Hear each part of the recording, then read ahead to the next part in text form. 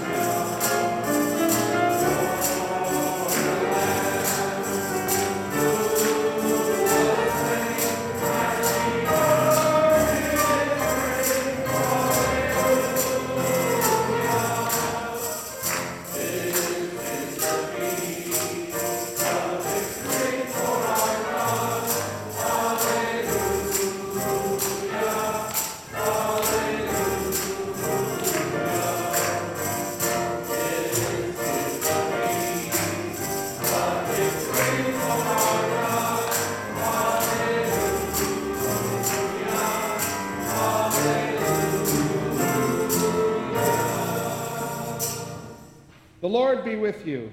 And also with you. O Lord Jesus, make us instruments of your peace, that where there is hatred, we may sow love, where there is injury, pardon, and where there is despair, hope. Grant, O divine Master, that we may seek to console, to understand, and to love in your name, for you live and reign with the Father and the Holy Spirit, one God, now and forever. amen. Kids, come on up for our children's message.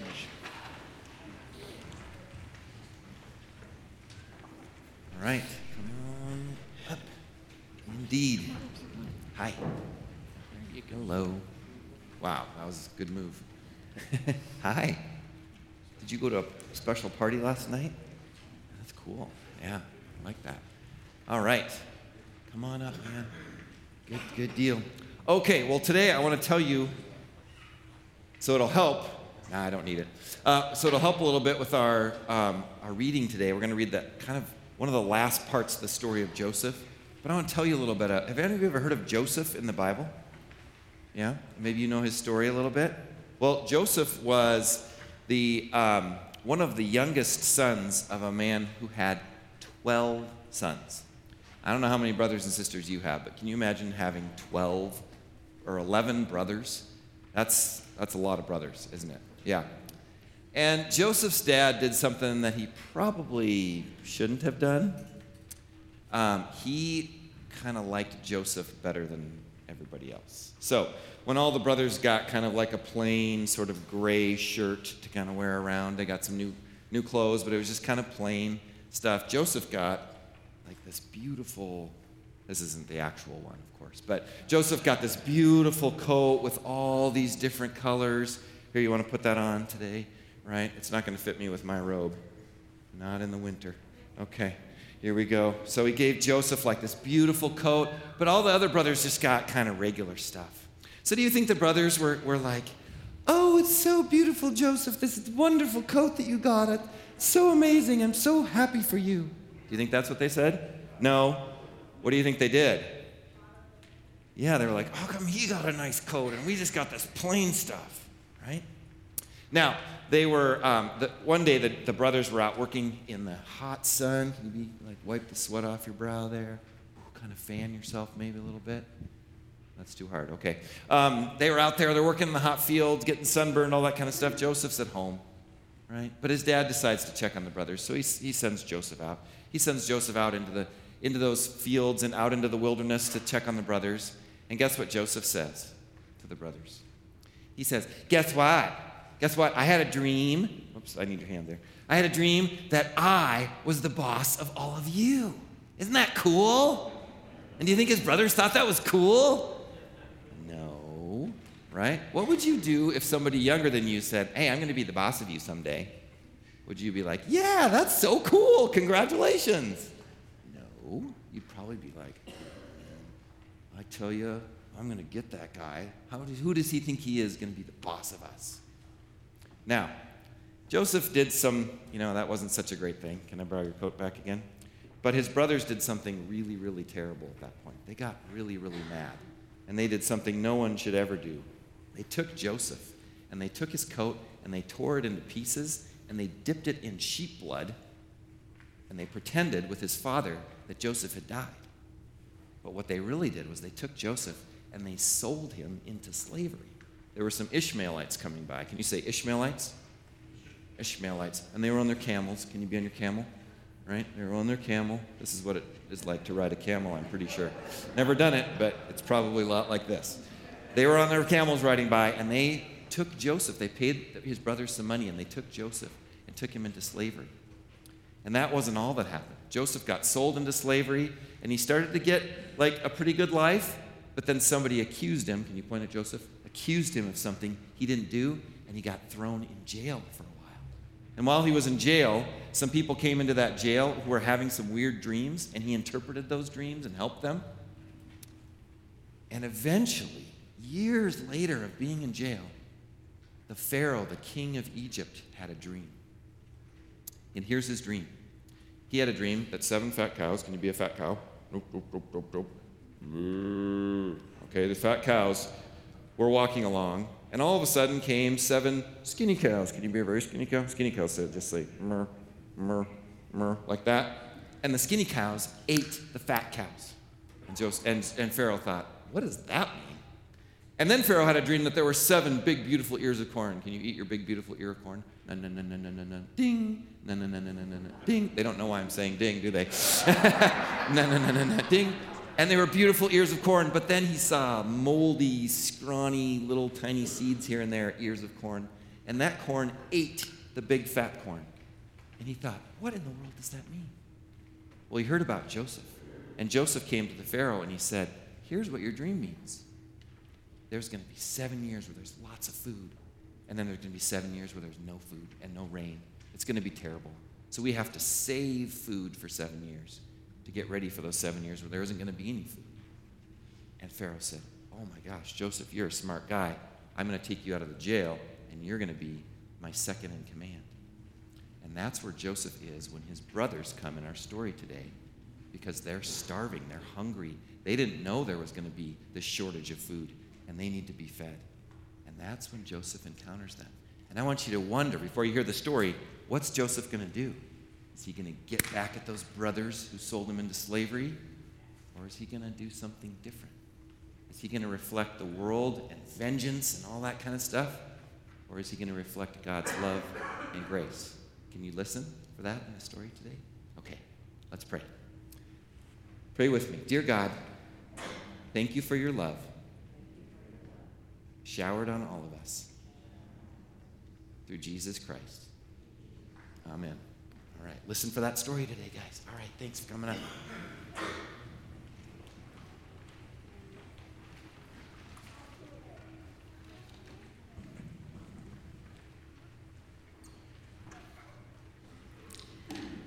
The first reading is from Genesis. Then Joseph could no longer control himself before all those who stood by him, and he cried out, "Send everyone away from me." So no one stayed with him when Joseph made himself known to his brothers. And he wept so loudly that the Egyptians heard it, and the household of Pharaoh heard it. Joseph said to his brothers, "I am Joseph. Is my father still alive?"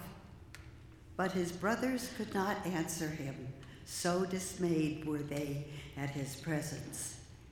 Then Joseph said to his brothers, "Come closer to me." And they came closer. He said, "I am your brother, Joseph, whom you sold into Egypt.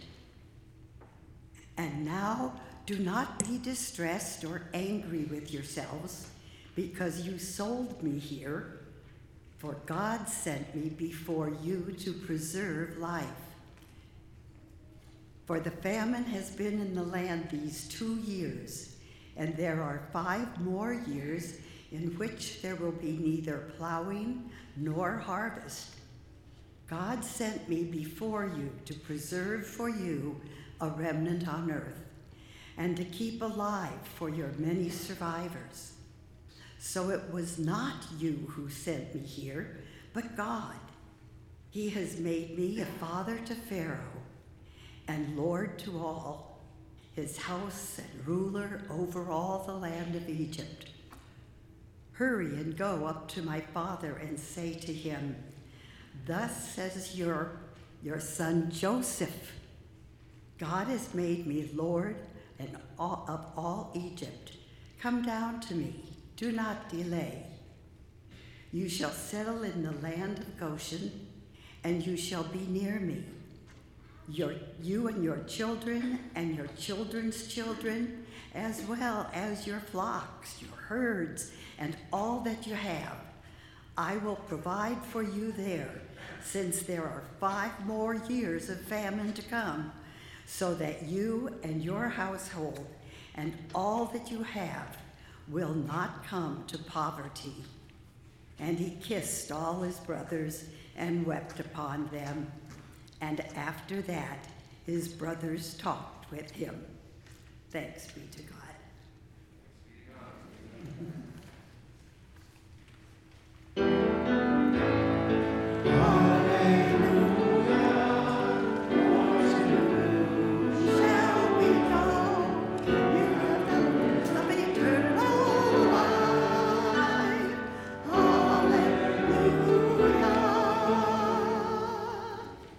The Gospel is from Luke, chapter 6. Jesus said, "But I say to you that listen, love your enemies. Do good to those who hate you. Bless those who curse you. Pray for those who abuse you. If anyone strikes you on the cheek, offer the other also. And from anyone who takes away your coat, do not withhold even your shirt. Give to everyone who begs from you. And if anyone takes away your goods, do not ask for them again. Do to others as you would have them do to you. If you love those who love you, what credit is that to you? For even sinners love those who love them. If you do good to those who do good to you, what credit is that to you? For even sinners do the same. If you lend to those from whom you hope to receive, what credit is that to you? Even sinners lend to sinners to receive as much again. But love your enemies. Do good and lend, expecting nothing in return.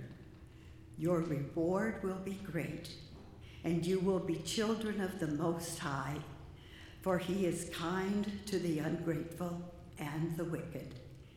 Be merciful, just as your Father is merciful. Do not judge, and you will not be judged. Do not condemn, and you will not be condemned. Forgive, and you will be forgiven. Give, and it will be given to you.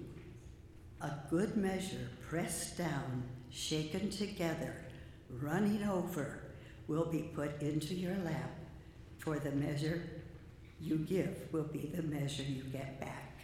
The gospel of the Lord. Praise you, Lord.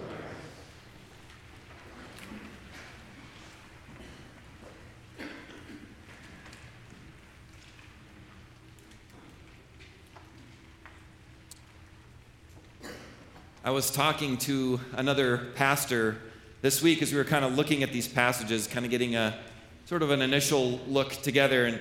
And he said, I want to preach on the gospel this Sunday, but he said, I feel like before I preach on it, I have to look out at the congregation and say, now remember, God's grace comes first. God loves you no matter what, and grace is real and all of that.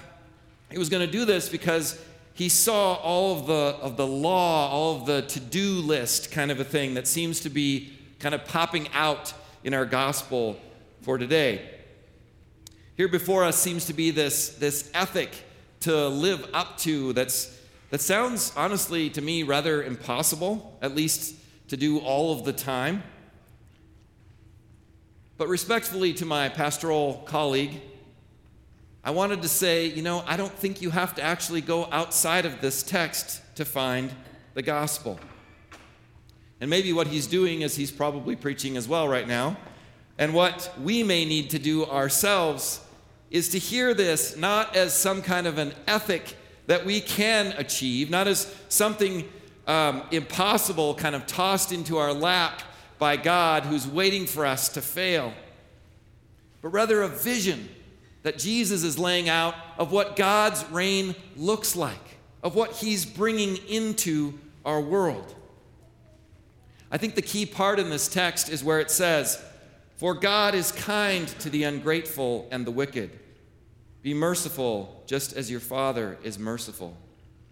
And really even the very key for this to me is, for God is kind to the ungrateful and the wicked.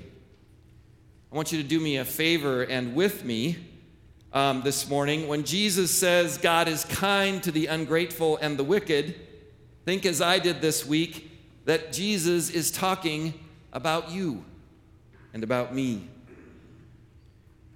And I think what you will find is that this passage is actually dripping with grace about God, what God has done for you and what God has done for me and for us, despite our shortcomings and our failings. And what I hope you will also see is that this passage is not about doing better or being nicer, as if getting these sort of 7 things right will open the path to you, for you to heaven or something like that. No, what this is saying is that God has come to you. God has encountered you, has loved you and forgiven you and me, and established a kingdom, a vision that we have the opportunity to reflect. Let me tell you something that I think is absolutely true. I believe without a doubt that all of us are reflecting something to the world. We all kind of stand as mirrors reflecting something back into the world.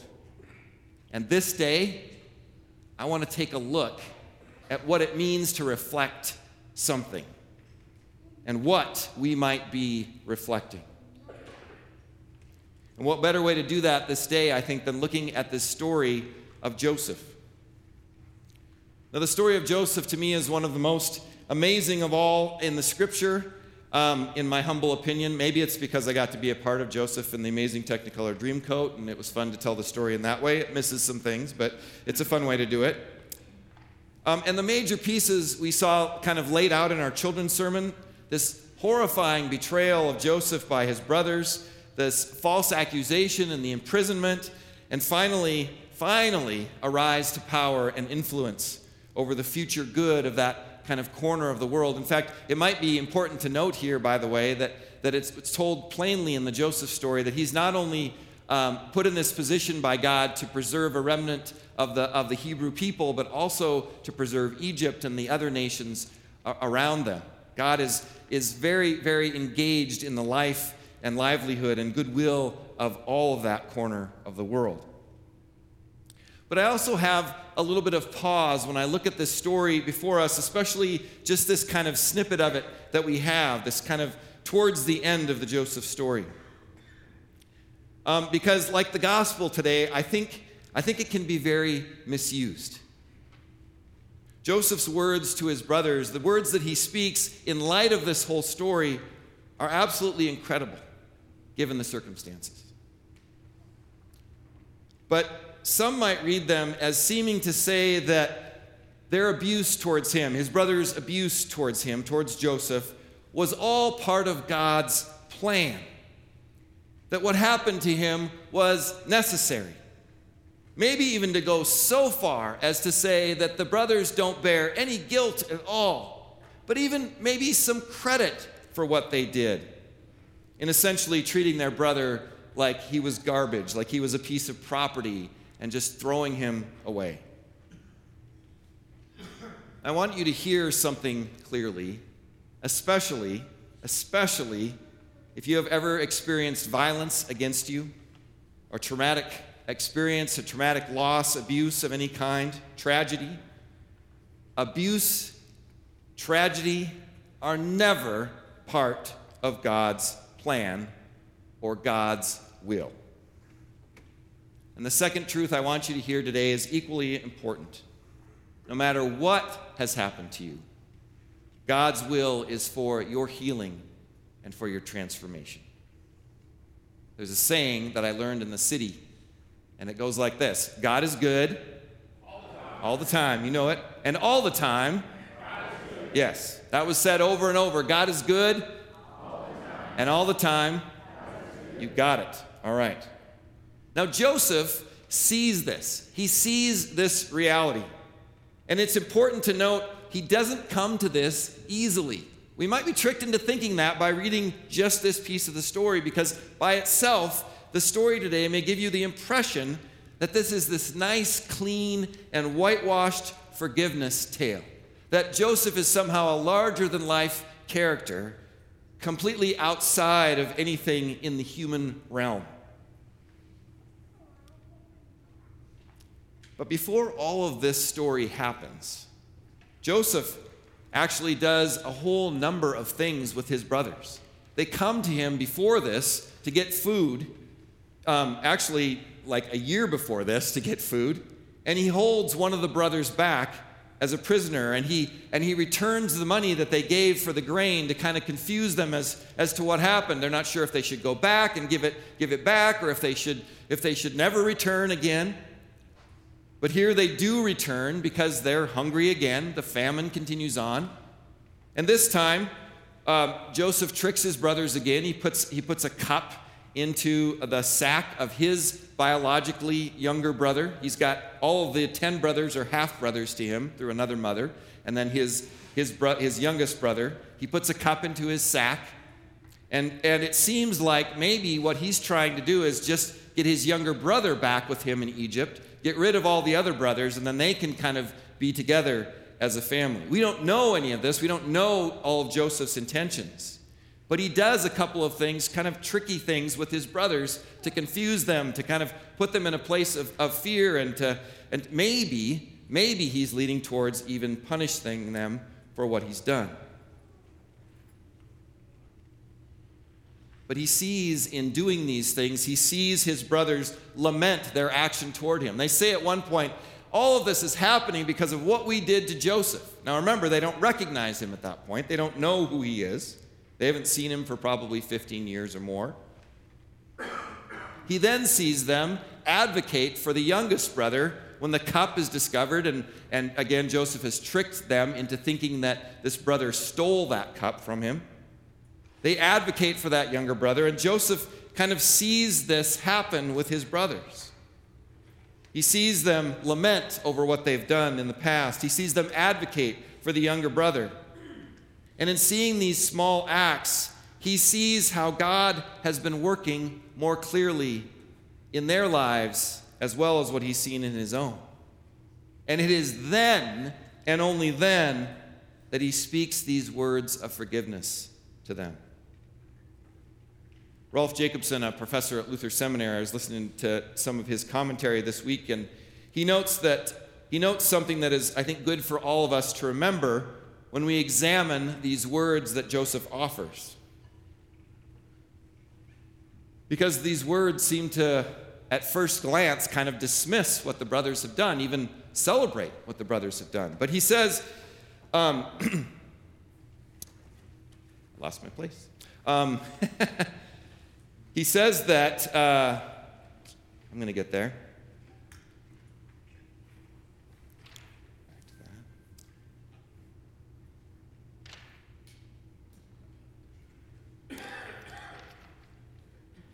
Talk amongst yourselves.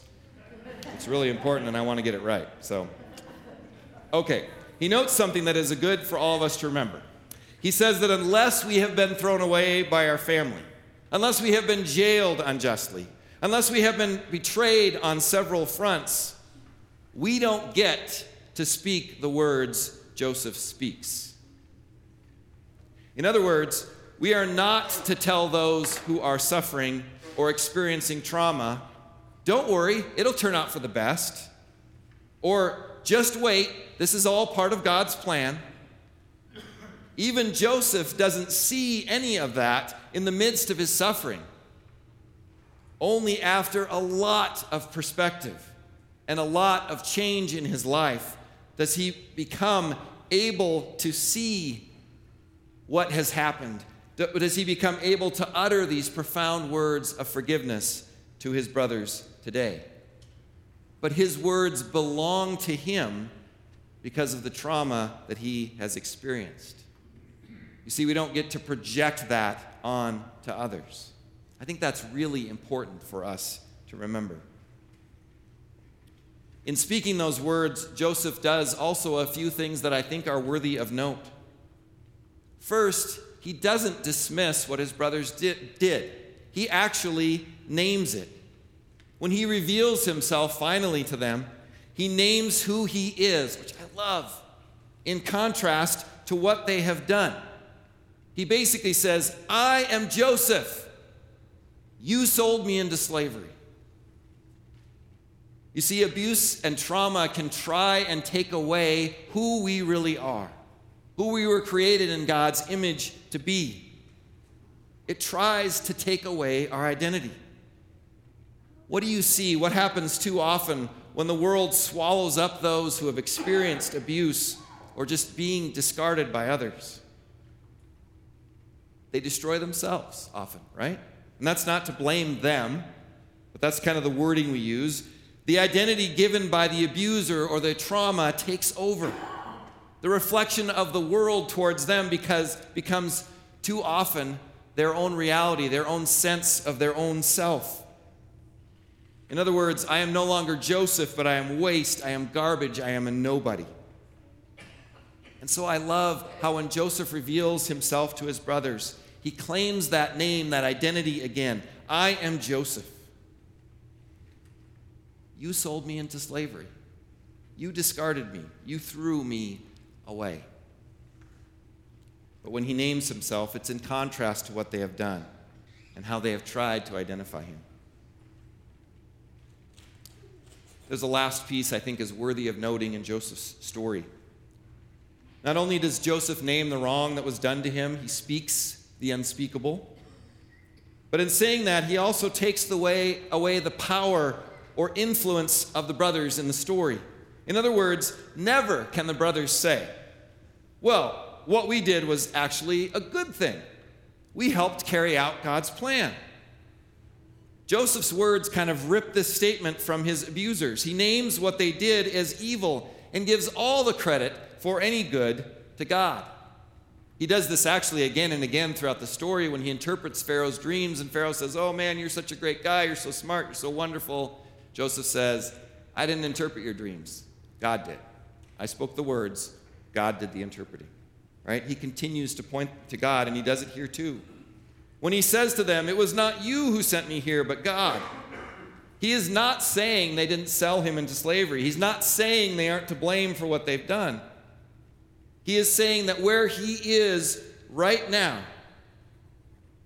completely in power before them, he literally has the ability to grant them life or death by giving them or not giving them food. He's in that position. It was not their doing that he's there, that he is who he is now. It was entirely God's. In other words, they caused the evil, God caused the good. And in understanding this clearly, Joseph is able to see the delineation between what it means to reflect the world. In this case, it would be probably some kind of revenge towards his brother. He can see the delineation between that and reflecting the reign of God. And in so doing, or so seeing in this moment of clarity, he does reflect the reign of God toward his abusers. And he offers forgiveness and a new way forward that gives life to all of them. Would God have preserved the promise without this nearly tragic story? Yes.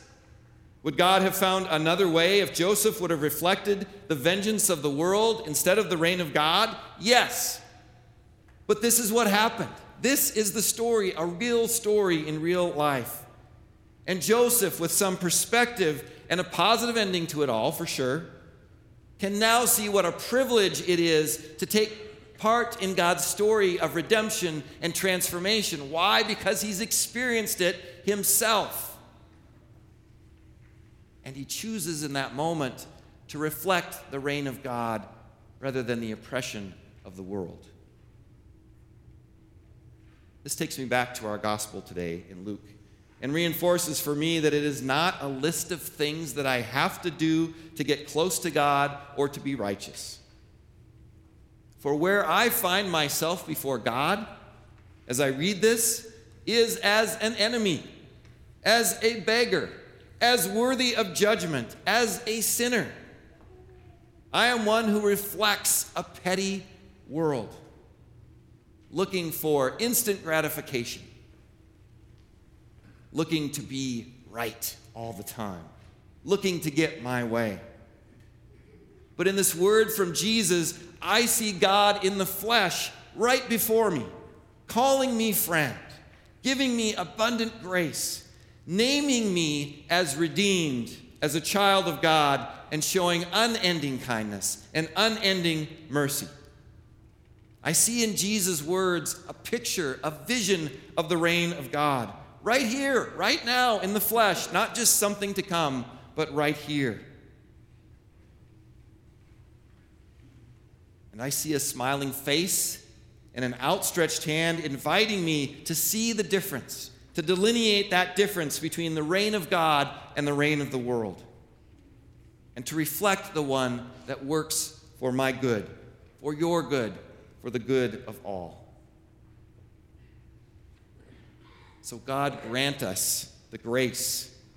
God grant us the courage to reflect to our community, to our family, to our neighbor and neighborhood, and to our world this vision of who God is and what God's reign looks like.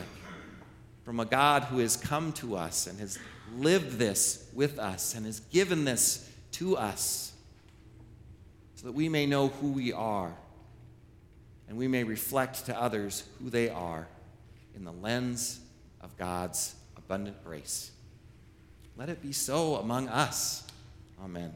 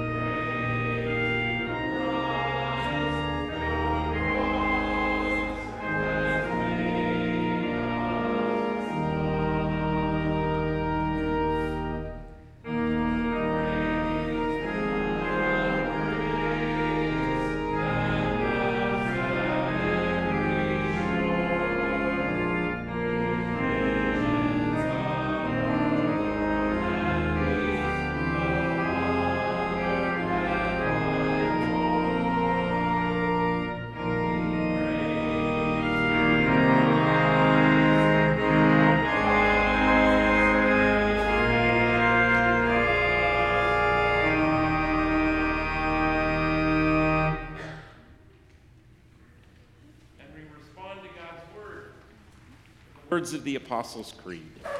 I believe in God the Father Almighty, creator of heaven and earth. I believe in Jesus Christ, God's only Son, our Lord, who was conceived by the Holy Spirit, born of the Virgin Mary, suffered under Pontius Pilate, was crucified, died, and was buried. He descended to the dead. On the third day he rose again. He ascended into heaven. He is seated at the right hand of the Father, and he will come to judge the living and the dead.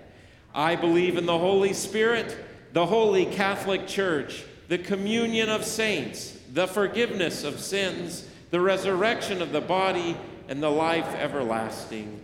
Amen. Let us also respond to God's word now and pray to our Lord with the promise that God hears and cherishes our prayers.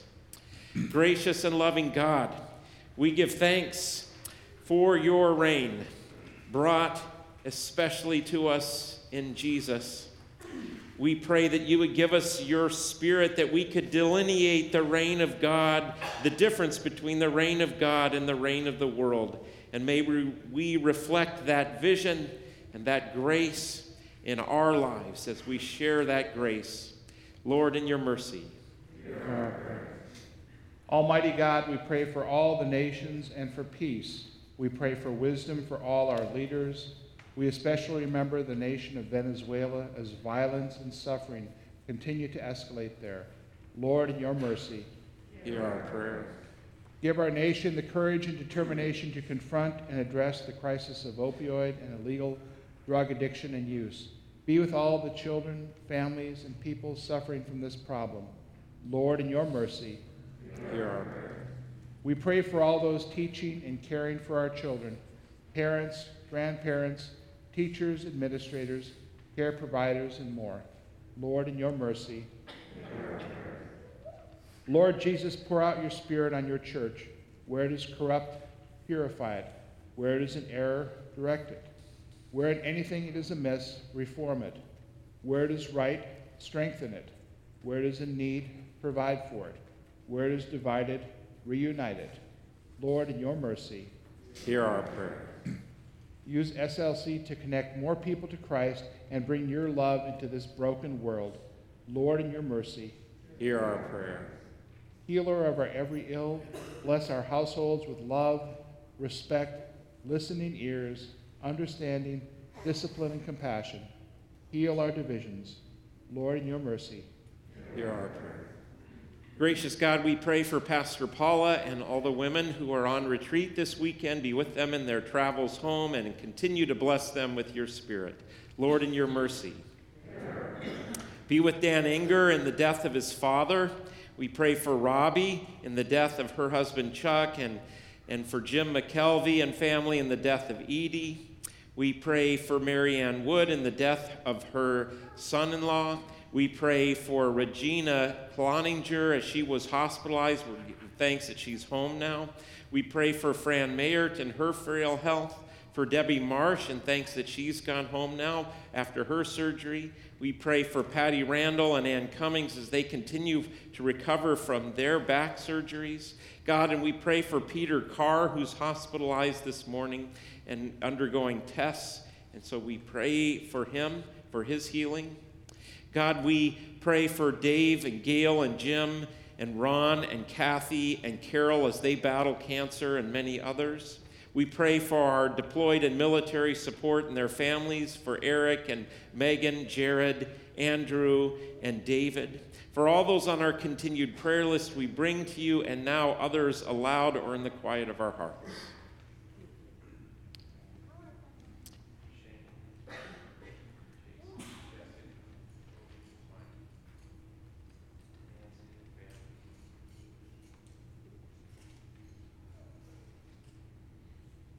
Lord, in your mercy, as we come now to your table, we give thanks that we get a foretaste of the feast to come.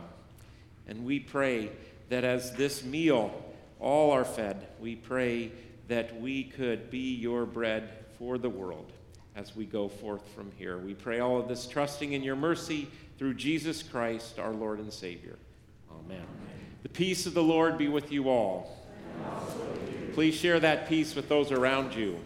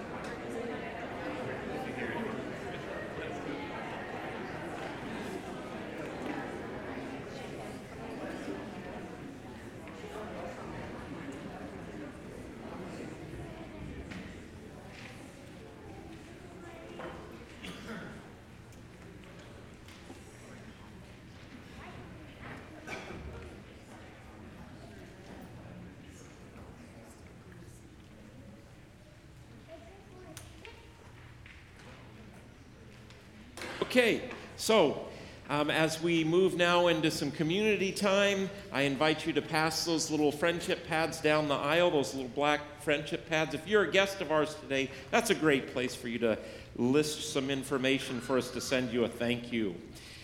All right, so we're taking a break this year from the auction, from the youth auction, the fundraising auction that happens each year to raise money for our youth servant trips, but we are having a very special dinner, a thank you dinner for the congregation. We'll have great food, entertainment, and some very special guests. So we're going to have table sign-ups just like before, and they start today, so catch one of our youth on the way out today and get signed up. That's March 10th.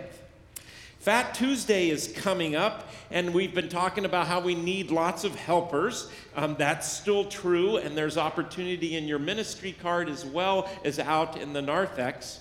Make someone's day who's stepped up to make that event happen by you signing up and making that happen. But mainly what I want to focus on today is that this is a really fun event. This is a lot of fun. The why of this event is it's the day before Lent, so we start our Lenten journey, and so it goes way, but this is like Mardi Gras, SLC Mardi Gras, that's what this is. So this is a kind of celebration before we go through those 40 days of preparation as we move to Easter and as we move into the season of Lent. So we have pancakes and bacon and great food. That's where we need your help, but there's also some great games. This is a great family event.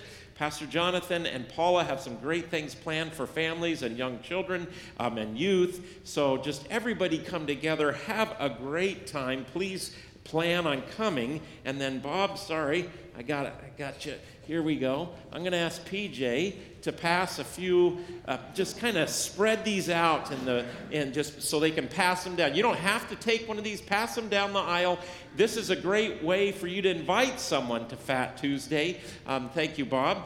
And so if you want one of those, it gives you all the information on it.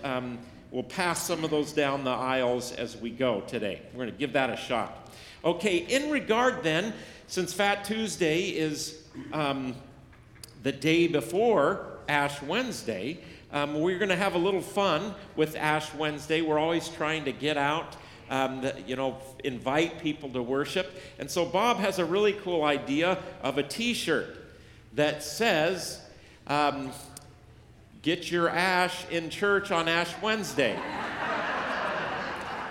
So if you would like one of those T-shirts and invite people to Silverdale Lutheran, Bob will be out in the back. Is that right? All right. Okay, Bob, I'm going with it. You got it. Okay, so Ash Wednesday's coming up as well. We got one Sunday before that. Next Sunday is Transfiguration Sunday, which is the last Sunday in the season of Epiphany.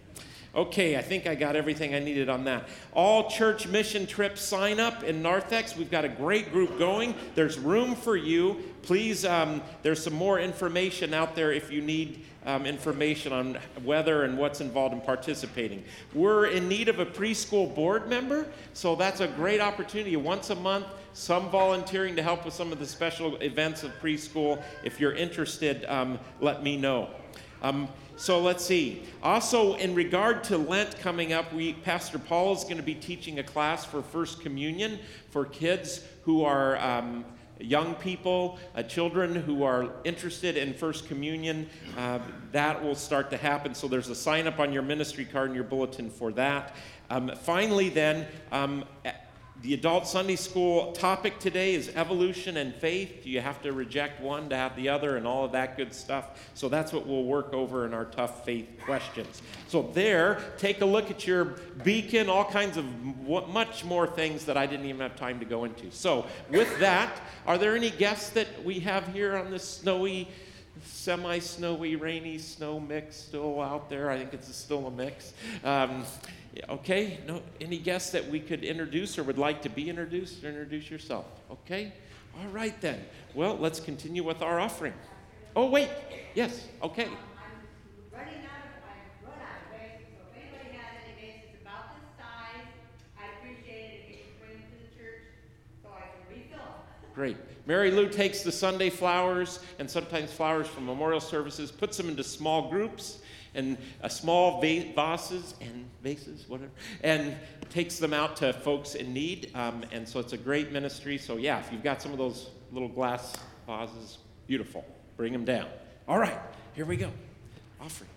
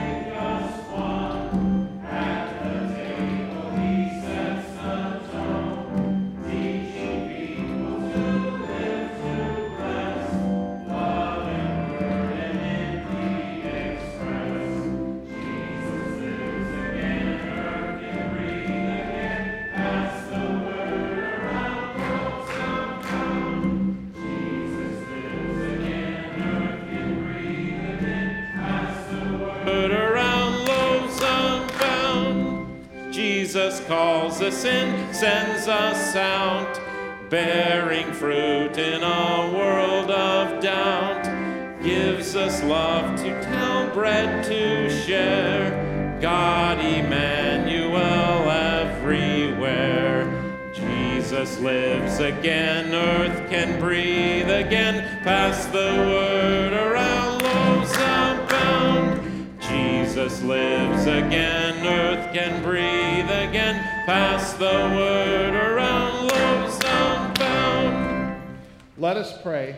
God of all creation, all you have made is good, and your love endures forever. You bring forth bread from the earth and fruit from the vine. Nourish us with these gifts, that we might be your light and life. Through Jesus Christ, our Savior and Lord. Amen. The Lord be with you. Lift up your hearts. Let us give thanks to the Lord our God. It is indeed right, our duty and our joy, that we should at all times and in all places give thanks and praise to you, Almighty and merciful God, through our Savior, Jesus Christ. By the leading of a star, he was shown forth to all nations. In the waters of the Jordan, you proclaimed him your beloved Son. And in the miracle of water turned to wine, he revealed your glory. And so with all the choirs of angels, with the church on earth and the hosts of heaven, we praise your name and join their unending hymn. Holy, holy Lord, Lord God of power and might, heaven and earth are full of your glory. Hosanna in the highest. Blessed is he who comes in the name of the Lord. Hosanna in the highest. And we remember how in the night in which he was betrayed, our Lord Jesus took bread, gave thanks, broke it, and gave it to his disciples, saying, "Take and eat. This is my body given for you. Do this in remembrance of me." Again, after supper, he took the cup and gave thanks and gave it for all to drink, saying, "This cup is the new covenant in my blood, shed for you and for all people, for the forgiveness of sin. Do this in remembrance of me." And we pray as our Lord has taught us. Our Father in heaven, hallowed be your name. Your kingdom come. Your will be done, on earth as in heaven. Give us today our daily bread. Forgive us our sins, as we forgive those who sin against us. Save us from the time of trial, and deliver us from evil. For the kingdom, the power, and the glory are yours, now and forever. Amen. Lord Jesus, reveal yourself to us in the breaking of this bread, as you once revealed yourself to your disciples. The gifts of God are ready for the people of God. You may be seated. The body of Christ, given for you.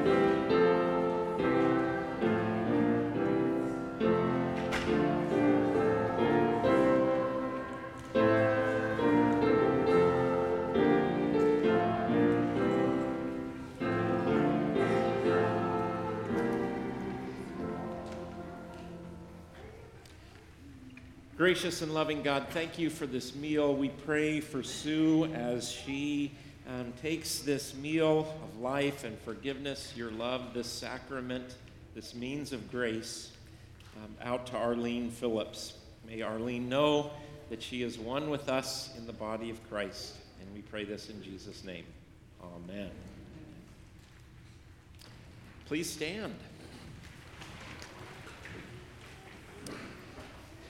God of abundance, with this bread of life and cup of salvation, you have united us with Christ, making us one with all your people. Now send us forth in the power of your Spirit, that we may proclaim your redeeming love to the world and continue forever in the risen life of Jesus Christ our Lord. Amen. Light and peace are yours through Jesus Christ. Let your light so shine before others that they may see your good works and glorify your Father in heaven. Almighty God, Father, Son, and Holy Spirit, bless you now and forever. Amen.